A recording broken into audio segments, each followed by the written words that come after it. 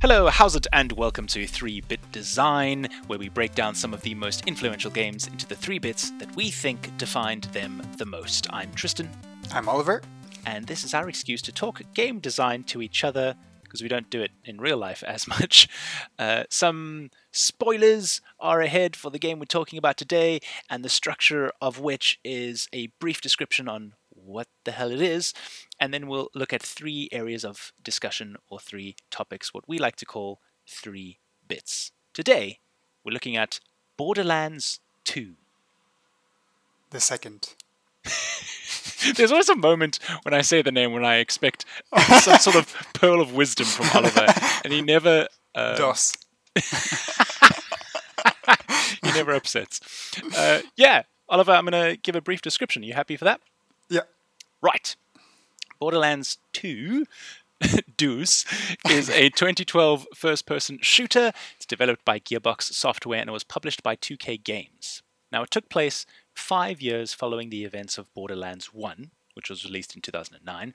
The game is once again set on the planet of Pandora, following the story of a new group of Vault Hunters.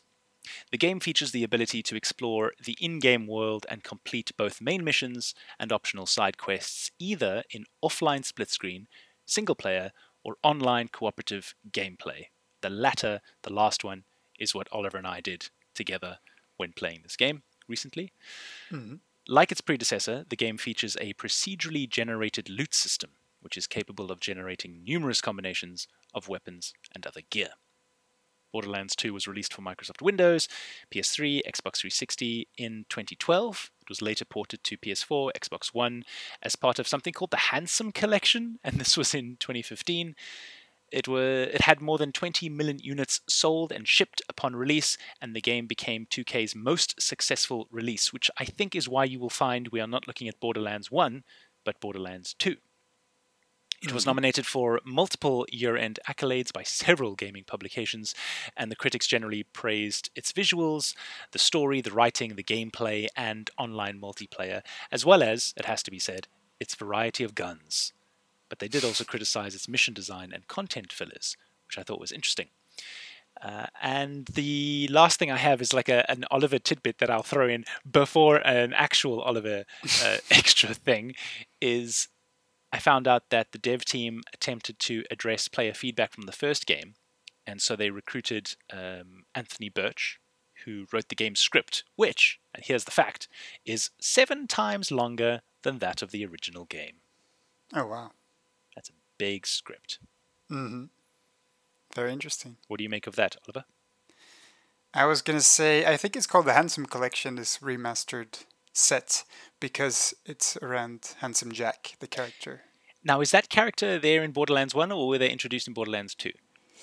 Do you know? I'm not the right guy to ask, but I think I would assume that's why it's called so. Because the Handsome Collection it's the prequel and Borderlands 2, rather than Borderlands 1 and Borderlands 2.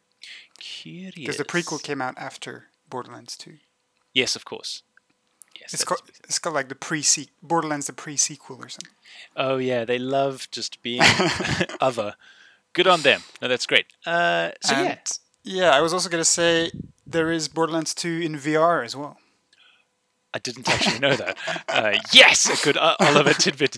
Have you seen gameplay of that at all? Have you tried playing it yourself? I have not, but it's like when they ported Skyrim and stuff to VR. I think Fallout 4 is also in VR. I think those AAA VR ports are pretty much, you still play with a controller, but you're seeing it in first-person VR. Okay, so like you can turn your head and look around. Yeah, I think so. I don't think it'll be too interestingly renewing an experience. I hear you. Well, if there's no further Oliver additions, shall we move on to our very first bit? Let's!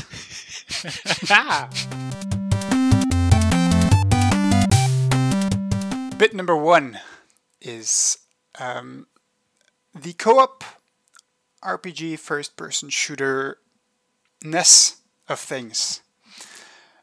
So a key that's almost like the genre of the game, so it's quite broad, but we'll touch on some specific bits on what makes this interesting. So, as you touched on already, it's a first person shooter that can be played in co-op. I actually didn't know it could be played in split screen. That's interesting. Um, and so it can be played with up to 4 players, but it can also be played as a single player experience. I think why it got the success it did at the time is largely due to this being a co-op first-person shooter. There's not a lot of first-person shooter games that enable this co-op play, and it does some interesting things with it, and also some things not quite with it, which we will dive into on this bit. So first of all, the game still plays pretty much as a single-player campaign, no matter how many players are playing. The narrative doesn't change at all. The characters still address you like you're a single person. It doesn't acknowledge that you're part of a bigger party. The dialogue and texts are pretty much unaffected, similarly. And it was interesting because in the opening scene, when we played together, you played with a slightly higher leveled character, and I started with a fresh character. In the opening scene, after the train crashes, you can and you're sort of the first sort of cinematic gameplay cinematic where you're kind of like getting up from the ground as you recover from the crash. I could literally see your character just standing up next to me, like as if nothing happened. I remember you saying this when it was happening, and I was like, really? And it just occurred to me, I suppose that is because it might be tied to the leveling. It might go, I don't know if this is true, but I assume the way it's set up, under the hood, is that if you are level 0 or whatever it is, then do the thing. But if you're not, they don't care. So I guess if you played this with 3 other friends, all 3 of them would be standing. Yeah, I think they would. Yeah, I think it's basically it triggered like a cinematic sequencer that kind of has the camera and hand movement, but your character is still standing there. And so from your side, you see that cinematic play out, but if your player is standing next to it, you're just standing up potentially. That's my little suspicion there. But anyway, so that sort of highlights that point. Also, the players follow the same quest line when you're playing in a party, which is a good thing, but it means you're kind of following or picking up where the party leader was with the story. So in our case, you had the higher level character. You'd already done a bunch of those quests, but you were redoing them because it was my playthrough, pretty much. And also, as a part of this, all is the cutscenes and the map jumps between traveling in between locations happen very abruptly when a single player initiates them.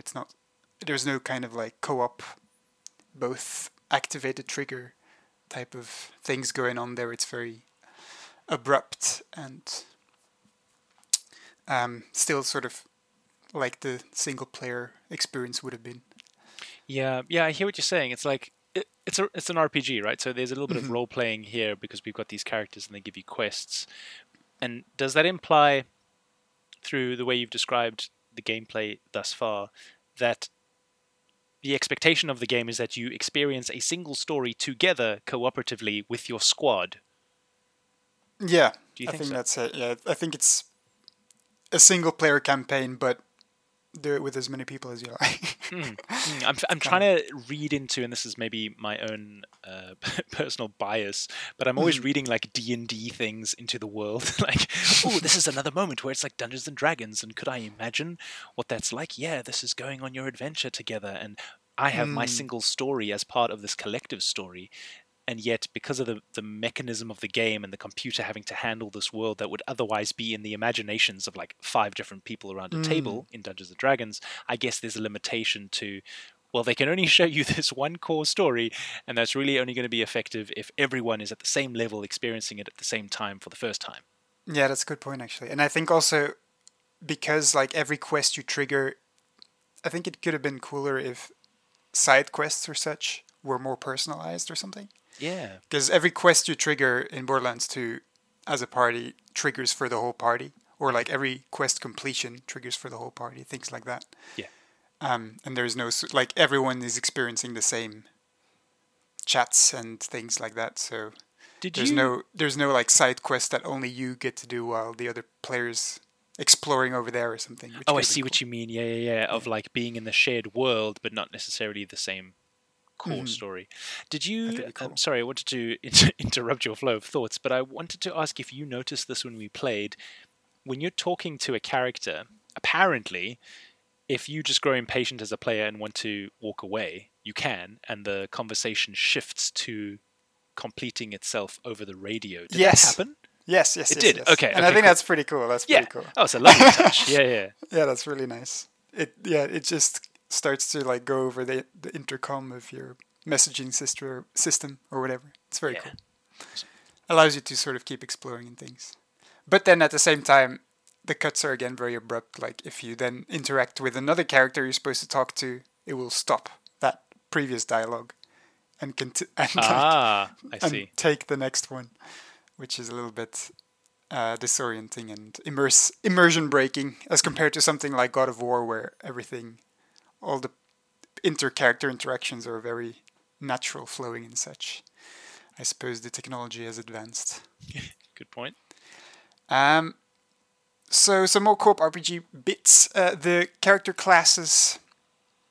So some of the things that make, now we're getting onto some of the things that make it interesting and encouraging to play as a co-op experience, rather than the things that are still set to be pretty much single player.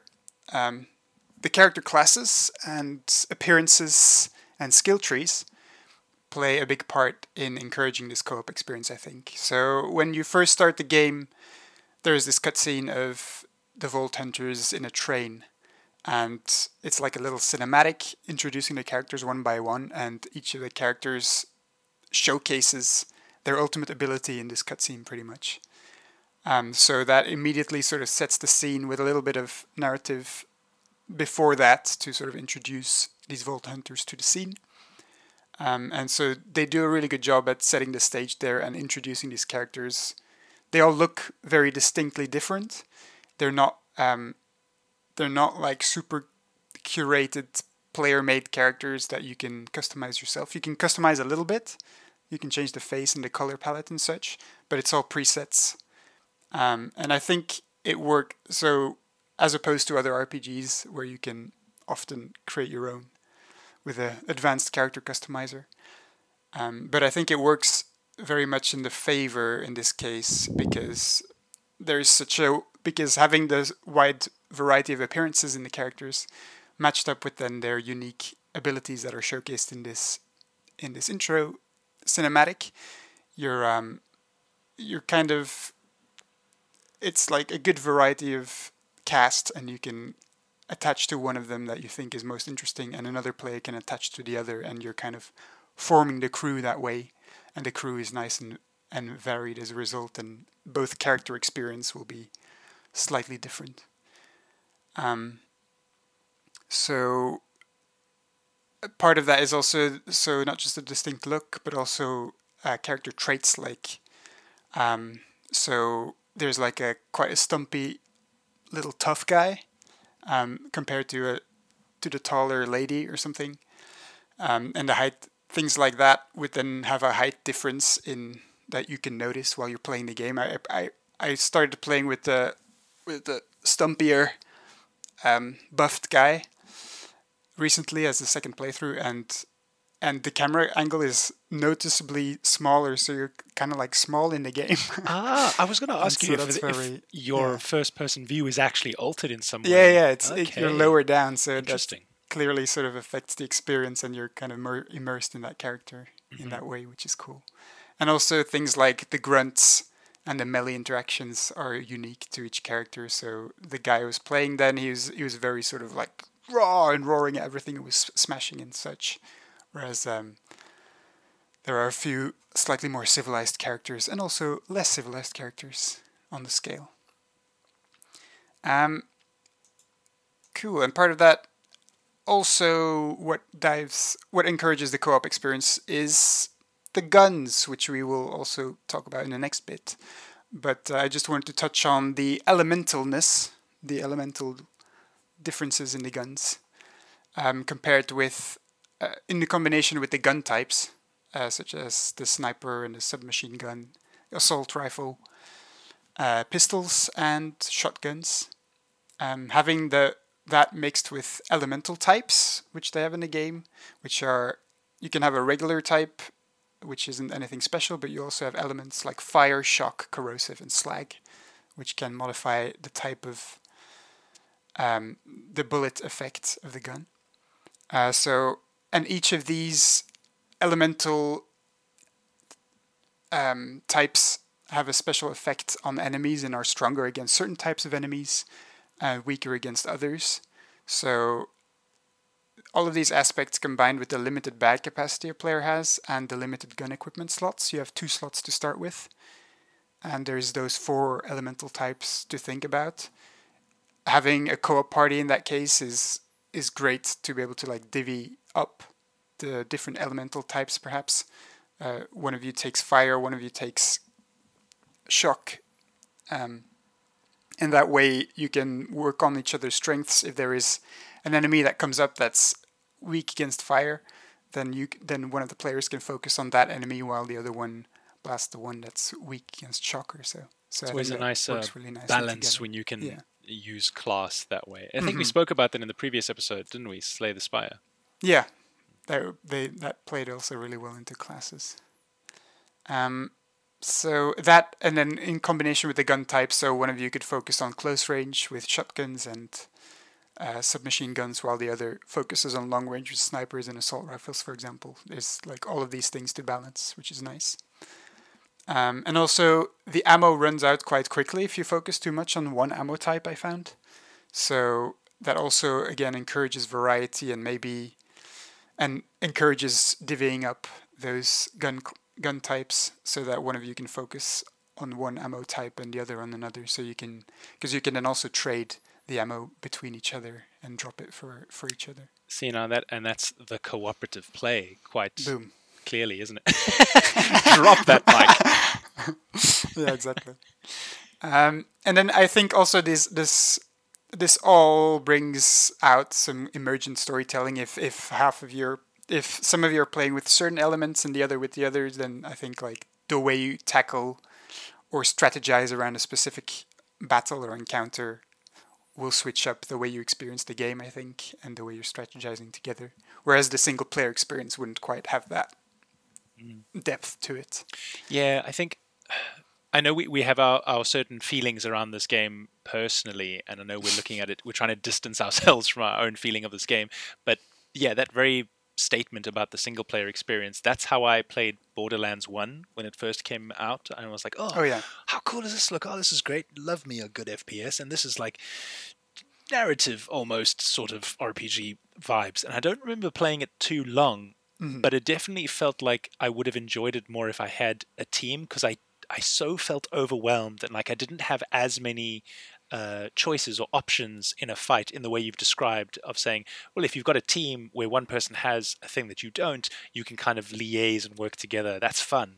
I didn't experience that in the single player, at least of Borderlands 1, and I imagine it might be the same now. Yeah, and I think it also helps with like repetitiveness and such, which you touched on, where there was some criticism on the quests and such. I think having that co-op experience and where you're exploring the world together dims some of those lesser elements and sort of bring to the forefront the more experimental nature of playing together. Yeah. On that, I think it was Anthony Birch in a Polygon article that spoke about his 2-part solution to adding more story to the game without it becoming boring. And that solution was to first make sure the story doesn't get in the way, and then second, just to make sure it's interesting. And I was like trying to understand, like in part, I think that works because I found that character we encountered, the Tiny Tina, that famous character, that was a very interesting encounter because I was like, what is she saying? But then I also found it personally a bit messy, sort of when I play co-op with friends and we're trying to talk and we're trying to be in the world and experience that emergent gameplay. When dialogue is forced upon you, you kind of talk over it and I feel like I'm missing it, or then we all have to sit there in silence to receive the story for a bit. And I wonder how best to structure that as a designer. I'm not yet sure I know the answer, and I Yeah, don't know that's if true. it happens here I as think much. we also that's a similar point we touched on when we discussed It Takes Two in the other episode, Yeah. where we also said how the cutscenes felt kind of felt a little bit like it takes you out of the co-op experience. So Yes, it's exactly hard to that. balance that. I Yeah. love that we're referencing previous episodes. The backlog is coming to Yeah. fruition. Yeah. Cool. And then some final things I wanted to add to this bit is some features that were more clearly, obviously designed for co-op. So part of a little bit on what I touched on with the limited bag capacity. The loot, all the loot in the world is there only. So this mimics the single player experience where the loot in the world is only appears once. You don't see duplicates depending, like each player doesn't have their own set of loot. You both discover the same loot and you have to divvy it up that way. But interestingly, most weapon finds feature a minimum of 2 weapons and up to 4 items. So that's kind of like, rather than just presenting you the one gun, when it's then a single player experience, it's like, it's a choice, which one do you want to take? Or take both if you have the capacity. But when it's when you're playing co-op in that case, it's a gun for each, which is quite nice. Which is why I reckon they had those multiple guns in there, or multiple items. It's to allow for everyone to get something.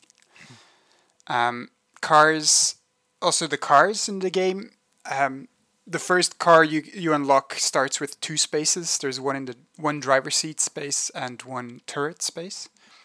And they're like very different experiences being in the driver's seat or in the turret, which is kind of encourages that co-op play there. You can also switch to the turret, which I've done in my single player playthrough. But it's very, like, you're not driving anymore, and it's very... I was about to like say, it's what one happens? or the other, right? Yeah. Does the car slow down? I just stall, and then I start shooting everyone, and then I keep going. Interesting. It's not quite the same, yeah. And then the second car you unlock features 4 seats, which the game very much emphasizes. It pretty much says to you, this one can host up to 4 of your friends or whatever. It's very much like, now you should play with 4 people. Go get some friends. Also, the trading is a co-op only thing, where you can Yes. trade between players, Yeah. or duel, which is a really cool thing. It was like you can commence a trade and put items in or currency in, and then you can select accept trade, or you can select duel, in which you will duel for the items, which is quite cool. We tested the trade. I don't think we tested the duel because you gave me a Yeah. head Yeah, and I gave you a gun. yeah, that's cool. I recall. think it's a cool. We didn't test it, but I was like, "Oh, that's pretty cool." I haven't seen that in a game before, where you could duel for the items. I think it fits very well with the style of the game. Yeah, agreed. And also, there is class-specific augments you can find in the world, which are very much sort of co-op driven. Because if you're not playing as the class that you got the item from, you might leave the item behind. But if one of your co-op buddies has that class, you would pick it up and trade it with him, for example. And also the limited bag capacity in the game as a whole, I find makes for it to be nice to have a buddy, so you don't need to. So you have like double the item space essentially. You don't need to keep swapping stuff and throwing stuff away, which we found when we played together. The inventory management system is not super. It wasn't intuitive. It's a little bit, yeah. It's not super intuitive. Yeah, it was really complicated. I couldn't understand when to move things across, and for a and how world to that's drop so nice things. to look at. There's Yeah, a lot of, like there's a lot of swapping around and dropping weirdness, which I think if you have twice the inventory because you're playing with someone else, you won't have to access as much. Also, the game doesn't pause when you're in the inventory, which it does in single player. So only in co-op the game keeps going, even if you're in the inventory. Right. And the enemies are balanced to, I think, the average of both players' levels, or it might be to the highest player. I'm not sure if we nail that down, but either way, it definitely seemed too tough for me when you were playing the higher level character. Yeah. Whereas it seemed quite easy for you Yeah, it felt this. And the other way around when we Yeah. switched characters as well. Agreed. Yeah, definitely felt that. So that's also sort of nicely curated for co-op experience. And I also find you could use the extra player as a distraction in a lot of cases. I found when I Yes. was playing it solo, it becomes quite overwhelming sometimes when there's a lot of enemies coming out from all sides.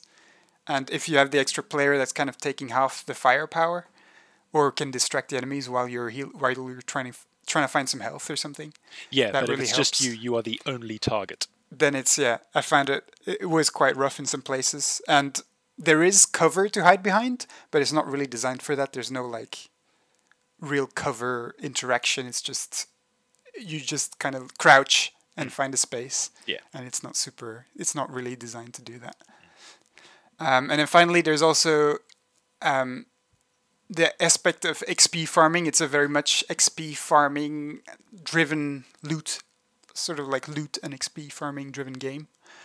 And the game expects you to spend some time in the world to explore at your own pace and level up in the open world before tackling the next big story beat. I played a story beat where the sort of characters literally told me, I would recommend you you might want to like gear up and gain a bit of strength before you tackle this. So it was really encouraging me to sort of go out and do a little bit of exploring and XP farming, which isn't very fun on your own. And I think that could be a lot more fun in sort of co-op doing this exploring and XP farming, but definitely not so much designed for solo play, I find. Cool, that's a lot of rambling, a lot of points. Bravo. But that's my bit number 1. Unless you have anything to add, we can... No, I was happy to interject when I did. Yes, let's push on. That wraps up our bit on the co-op role-playing aspect. Yes. Very nice. Bit numero 2.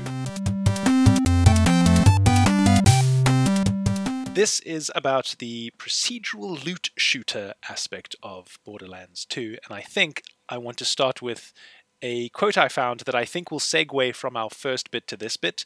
I think it kind of hopefully fits in between both. So I don't know if you know of this book. I may have mentioned it to you already, Oliver. It's called Against World Building and Other Provocations. I do not know of it. It is by Alexis Kennedy, and it is essays on history, narrative, and game design. It's quite a nice read. It collects his essays that I think he used to write on a blog, or various blogs or websites, because it kind of tells you, like the one I'm quoting from is an essay he wrote on fandom for the Eurogamer back in 2016. But to help segue here, it says, or Alexis says, video games are made of code, made of rules. They're mechanical, predictable, rational objects, but they permit a pure and delightful form of play, and they allow for other, more sophisticated and social forms of play still. They generate fandoms and cooperation and elaborate, ingenious, shared online enterprises. They're what you get when you plug undiluted nerdery into the human intellect. Heavy. It's sometimes a little bit philosophical, but I really like the way he writes, and it felt like a nice segue to say, this is this cooperative RPG world that you play in that's all interesting, and now we look at a certain component of that, which is all that loot you said we pick up, and we pick up all these different guns. Here's my bit. There is an expectation in first-person shooter games in that genre for there to be a variety of guns, right? You can't make a first-person shooter if there's only one type of gun. Part of that genre, the expectation is, I need to have a whole lot of interesting ways to use that mechanic to shoot the projectile, whatever it is. Usually that's a taxing commitment when it comes to generating content for a studio, right? Sometimes these... this effort becomes iconic. I think of something like the grav gun in Half-Life 2, for example. Or you have the myriad guns you get in something like Doom. But another way, perhaps a good way, I think, to box smart, as it were, is motivating the player with this seduction of the infinite, I think I'm calling it. And that's a way of using procedural generation to not only make your dev time less, or to make your developers work less on generating that content, on coming up with all these new guns and what they do and how they work. But then that also results in the player getting close to a limitless selection of guns, or gameplay essentially. So making guns in Borderlands modular, procedurally combining these different parts to create wholly new guns, is a design choice I think worth highlighting in this game, and that is what Bit 2 is about. I don't really have much more to say than that is the thing that is interesting. So this is the statement I have, is that weapons in Borderlands 2, much like the previous game, are generated using a procedural algorithm, and that combines various parts to create an enormously large number of possible variations.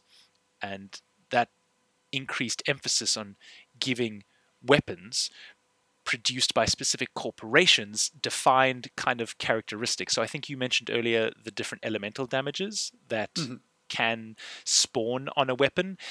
What they did for Borderlands 2 is started shifting these weapon types. So you got like your pistols, your submachine guns, your shotguns, whatever, and those that one weapon type can then be associated with different components to a manufacturer.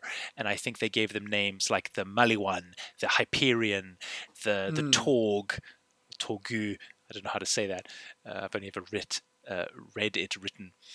But then they started saying, well, okay, when you get a procedural mishmash of a gun that is going to use, magic force or slag energy, that's probably going to be X manufacturer, for example. They added that little bit of random association to a narrative to kind of closely tie the gameplay to the story, I thought, which was interesting.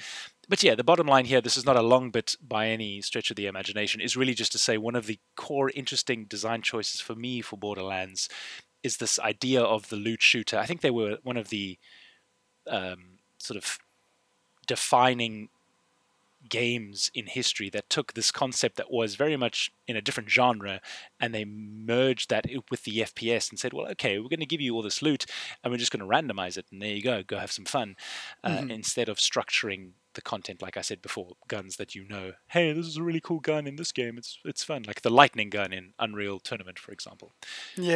So yeah, that's really all I had to say about it. What else would you like to add, Oliver? No, I thought that was really interesting. I think it's really interesting about the manufacturer. That didn't clock with me. That's quite interesting that they sort of like, it's true that each gun was by a manufacturer, and they try to slot that in quite nicely. That's cool. I think they set themselves, like, I think I read that Borderlands 1 had something like 17.5 million possibilities of guns. Absurd. 17.75 million. That's crazy. And then Borderlands 2 is a whole lot more. I don't think they ever counted. Does that mean... But Borderlands 1 had the record, and then Borderlands 2 topped it. And then I think in Borderlands 3, like, it's such a selling point for the game that in the trailer for Borderlands 3, they were literally like, over 1 billion guns! And everyone went wild. It's crazy. It's like that No Man's Sky vibe, right? It's like, there are just billions of things you will never experience at all. Yeah, it's definitely a key USP of the game, which is quite interesting. I think they do a good job with it. I think they set themselves up very nicely to make these procedurally generated guns with the elemental abilities. Because you can have regular fire, shock, corrosive slag.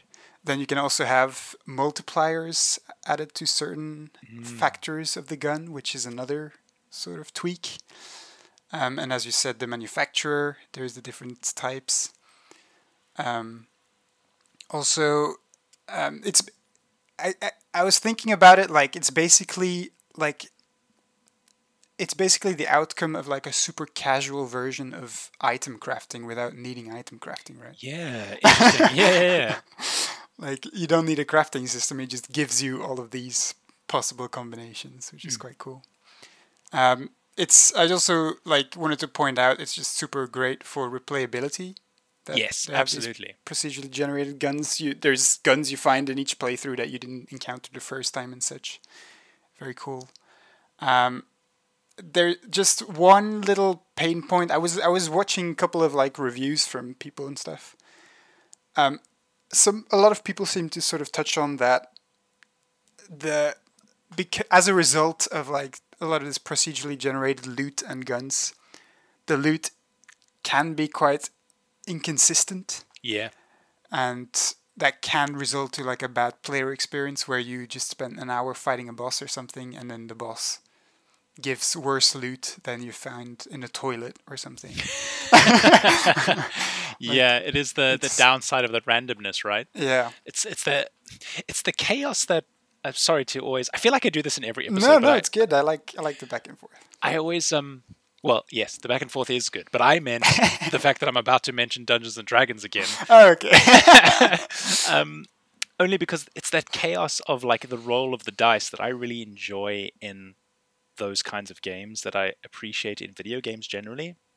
Mm-hmm. Like being able to work on procedural generation in like my day job is really interesting. Mm-hmm. And I don't know, there's a part of it that fascinates me, but I think you're right. It's a different type of game design, isn't it? It's like you can't just leave it to the fate of the dice roll, because you're going to get a toilet gun, for example, in a point of the game where it doesn't make sense. So you've got to craft different, I don't know, parameters that show or listen to gameplay to go, all right, well, if the player's at this level or they've received X many guns, there's a likelihood that all of these kinds of combinations are null and void, so we can only use combinations from these types of guns, for example. Mm-hmm. But yeah, very good point, sticking point to mention there. Yeah, I think it's especially tricky to balance that when you're doing proc gen with like weapons and like interactive stuff, because, for example, in Hades they do good generation of, like a lot of roguelikes, they do good generation of maps, but that is not like, it's not a reward, a map, right? Yes. Yeah. Whereas the gun is the reward, and if your reward is generated and it's not what you want it to be, then it's more obviously a pain point than a bad draw of levels in a map to be or something. It's like, it feels a lot more personal and unlucky on your part when it's a reward than if it's the layout of a map, right? So it's tricky. I hear you. Yeah. But yes, as a positive, they end up with like a gazillion guns, so that's pretty good. Yeah, that's the payoff. That's totally better. It's like, we'll live with the toilet guns because we have a billion. No, nice. But you can literally find guns in toilets in this game. It's quite cool. I'm going to lock that in my head. So much loot everywhere. I think we can move on to bit number 3 then. I agree. Our final bit is called A Feast for the Eyes, which is going to be tackling the visual feedback galore that this game offers. I think, as we'll discuss, I think a lot of it is kind of on brand with the game, because it's quite chaotic and everyone's screaming and shouting and it's the apocalypse. But there's also a lot going on, and let's dive in. So, in terms of what all the visual things that we observe is, so first and foremost, the most obvious one I find is the on-hit damage indicators on the enemies. I think they do a really cool job there. I think it works really nicely. It's like very almost cartoon style, where when you shoot enemies, numbers fly off them. The effects are very sort of customized depending on what you're shooting with and such. They can be regular numbers. A big critical will fly up in the air if you're hitting a critical hit, which is cool. There's also immune that can come up if you're attacking with a certain type of element and it's not very effective against a certain... It's very much like the Pokemon elements. Super effective. System, yeah. And then also the numbers are colored to the type of elemental damage you're dealing. So it's very cool. It all works together very nicely there. And also the elemental damage is then doubly reflected visually on the VFX and texture changes that happen on the enemy themselves, like they catch fire or such. Also, what we also can see is the enemy health and shield bars and their level when you're looking at an enemy or something that you can damage, which again fills in the screen. The some enemies like robots also physically fall apart with more damage taken, which is very cool. And it's also clear when their shield or armor has worn down with those physical changes. The enemy design in general, I found, is quite good in terms of highlighting weak points, which is cool. Like for humanoid characters, it's most of the time heads, but there's also this big character with a big shield, for example. His weak point is like a gap in the shield around the middle area. It's very cool design there. Also, exposed bits of shell for crawlers, and for the robots, they have this red glaring eye, which is, if you hit that mark, it's also critical, which is very sort of obviously pointing you that way, which is cool. Mm-hmm. And then the loot. So much visual satisfaction on the loot. Even in toilets, as we said. all the items you find are colored by rarity, and there's like a clear emissive pillar of light that comes off of each item to reflect this rarity. I think the rarest items are like pinkish or maybe even yellow. But it starts as just regular white and changes color by rarity, which the rarity colors are very similar to rarity colors in all the games. I think like pretty much every game now adapts a similar rarity color scheme, which is cool. I think there's a convention, right? It's like purple is rare, and then blue is like the uncommon. Yeah, and then I green is like wonder which game started that. But that's pretty cool. We will do a deep dive at some point. We should find or out. if anyone knows, let us know. Yeah. So those lights specifically, so like they're like loot explodes out of everything. So when you're that's so true. So when you're killing a monster, the loot flies out. All the light highlights on each item fly out at you. There's portaloos that you open. All the stuff flies out. There's toilets that open. The stuff flies out. There's cabinets. There's always, and everything always explodes at you, which is that works very well for the game, I find, and puts that emphasis on it being sort of like a looter shooter galore. Mm-hmm. Also, a HUD item pops up when you're approaching an item that you can pick up. With the basic info, so the rarity and such is then emphasized on there. It says what type of level you need to equip it, for example, or what class. And with the items where it's relevant, it will also say another HUD item will pop up that compares your current item to it and shows if it's improving or if the stats are better or worse, which is very handy for at a glance. But also it can get very cluttered in combination with all the HUD stuff, I find. There's a nice multi-collect functionality worth highlighting. Because there is so much loot everywhere in this game, it could easily become a drag to pick everything up one by one. But they have a really nice feature where if you press and hold the collect button, you collect everything in your near vicinity. So if you've opened a bunch of drawers and such and there's loot in everything, and you hold the button, it will like grab everything that's available to grab. That is a very nice mechanic, I agree. Yeah. Because especially for someone like me that wants to like look in every nook and cranny of every space, in games like The Last of Us or something, I find myself very tediously looking in every shelf and picking everything up one by one. Mm-hmm. But here it's a really nice mechanic that picks up everything in one go. Other things, loaded and animated heads-up display. So we have the XP bar at the bottom, which is shows your level and the XP you're at the moment. When XP is gained, also quite interestingly, it appears after you kill a monster, XP will appear in the middle of your screen, and then it like animates downwards onto that bar where it disappears, and then the bar fills up.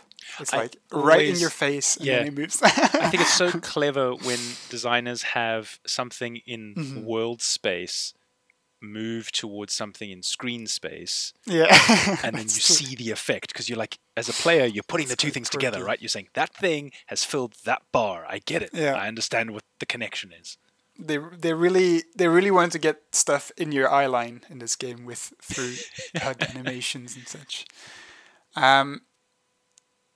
So that, and then also there's an ultimate charge icon at the bottom left of your screen, above the health and shield bars.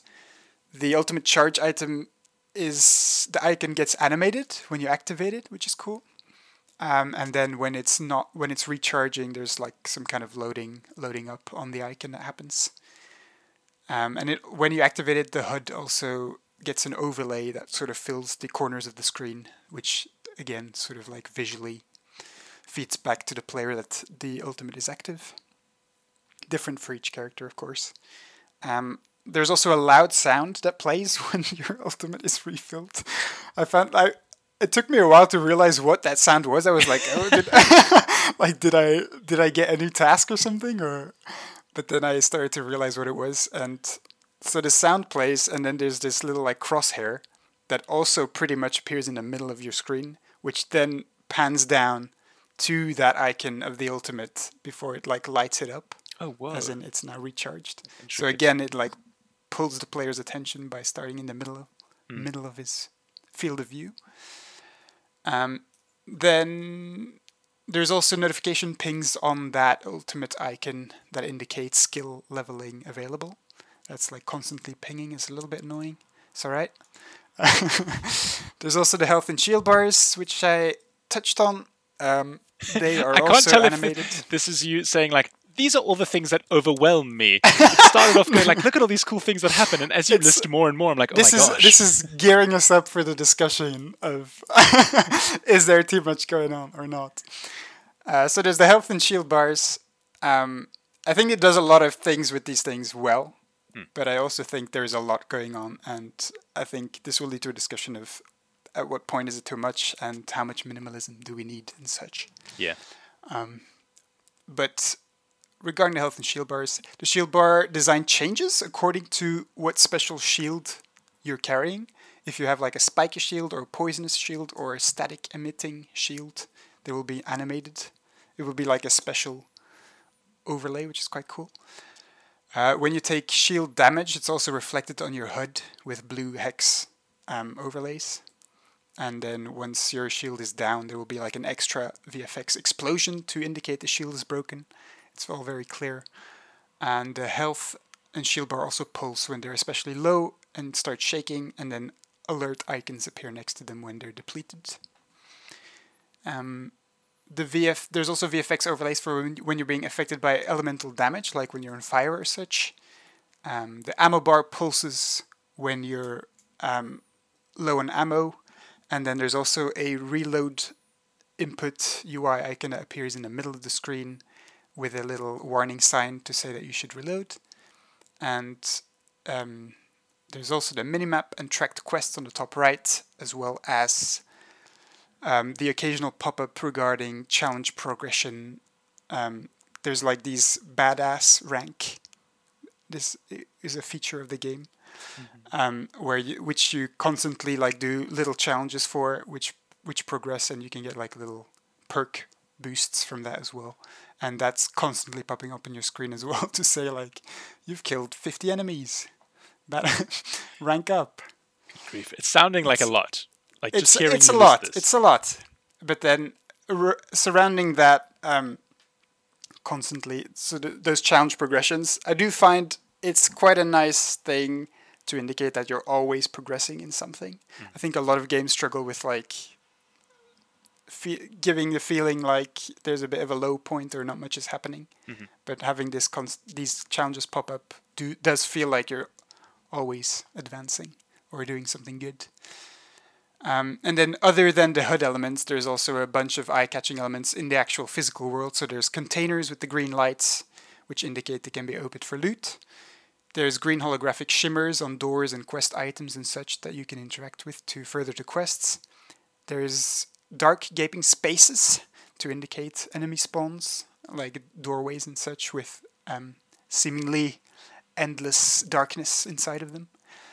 Elemental barrels also that you can explode by shooting them, and piles that you can break up that can have loot inside them as well, with VFX coming off of them.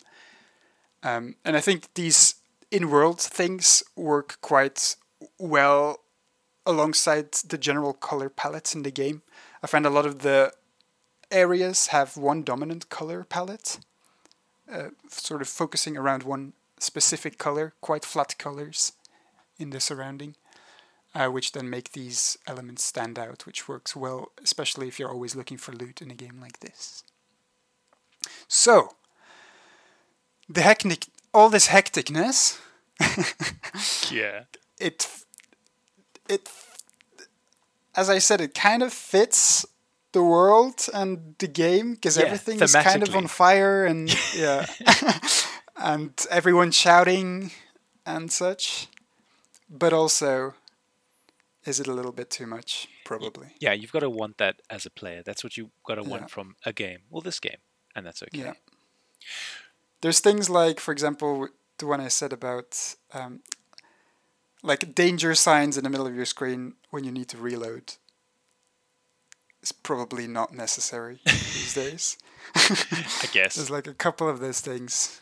I mean, this was 2012, we did say. That's true, that's true. It's one of the early ones. I really appreciate, I mean, this does sound like a feast for the eyes, but I really appreciate that in looking at the aesthetic of the game, you went to all these particular things. Like, really, because I'd originally thought to look at the conventional thing that catches us when we look at Borderlands, which is the art style, right? The aesthetic of the choice. But I'm so glad you moved away from that to look at all these other little choices that form part of that. I think that's great. It's something that just stood out to me. I was like, so much going on. Yeah, that's great. Excellent. Yeah, thank you so much for raising it. I think it mostly plays well to the style of the game. There's like, it just feeds into the chaos of everything. Yeah. But yeah, I think in modern games, more and more the games are moving away from clutter on the screen, right? And it's like in many things. Yeah, the minimalist, the cleanliness, the efficient Scandinavian furniture style. But it's always interesting to see where we've come from. Yes, indeed. Thank you for laying that track for us. Is that where we conclude bit number 3? I think that is. Bravo! That brings us to the end of this 3-Bit Design episode on Borderlands 2. And before we sign off, it's where I get to ask Oliver what he's playing when he's not playing Borderlands 2. What am I playing? Excuse me.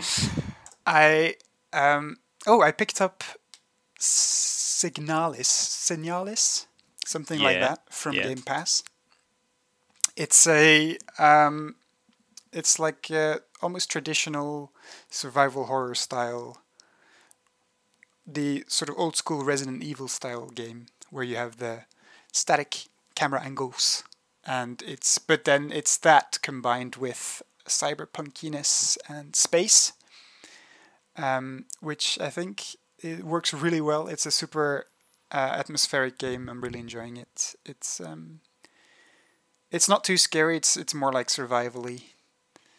And the sort of world building and such is very well done. I think it's made by like predominantly a 2-person team in Germany, which is very cool. Oh wow! It's up there with my favorites from this year. Hey, well, thank you, sir. I mean, I take it as a recommendation, and that's marvelous. Mm-hmm. I strangely have not been playing as much of the Xbox Game Pass stuff, and it's irking me because I can see there's a lot of cool stuff there, and I really should make more time to play those games. What I did install very briefly and play just a short amount of, for the same reason it was as we've spoken about in Borderlands here, where the single player is cool and fun, but I think it's really going to be so much cooler when you can play it with friends, is Gunfire Reborn. I'm not sure if you've seen this. I haven't heard of that one. It's on the Game Pass. It's from, I think it's a Chinese developer. It's this roguelite first-person shooter that has a little bit of RPG elements, but you play as little animals. Like I'm a cat with a hat, like a cowboy hat, and I've got these cool guns, and the gameplay is fun. It's like you're running through a dungeon almost like Doom style, but I can imagine doing that with friends is going to be really cool.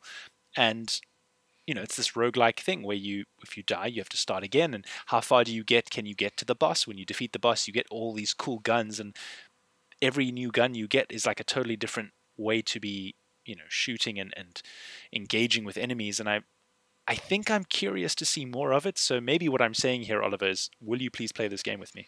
Yeah, maybe I will. Looks quite cool. It looks actually the art style in general looks a little bit Borderlandsy. Right? Maybe that's what's connecting me. Maybe I was like finding a way back to Borderlands. But it does look cool. Awesome. Well, that is brought us to the end of this episode. Oliver, where can people get a hold of us if they would like to do so? Please come follow us on 3bit at 3bit Design on Twitter, and you can find our personal Twitters respectively on there as well, I believe. Our personal Twitters, indeed. Thank you very much, sir. Thank you for the chat. That was great. Thank you. And thank you very much for listening. Have a good time of your lives. Goodbye. Bye.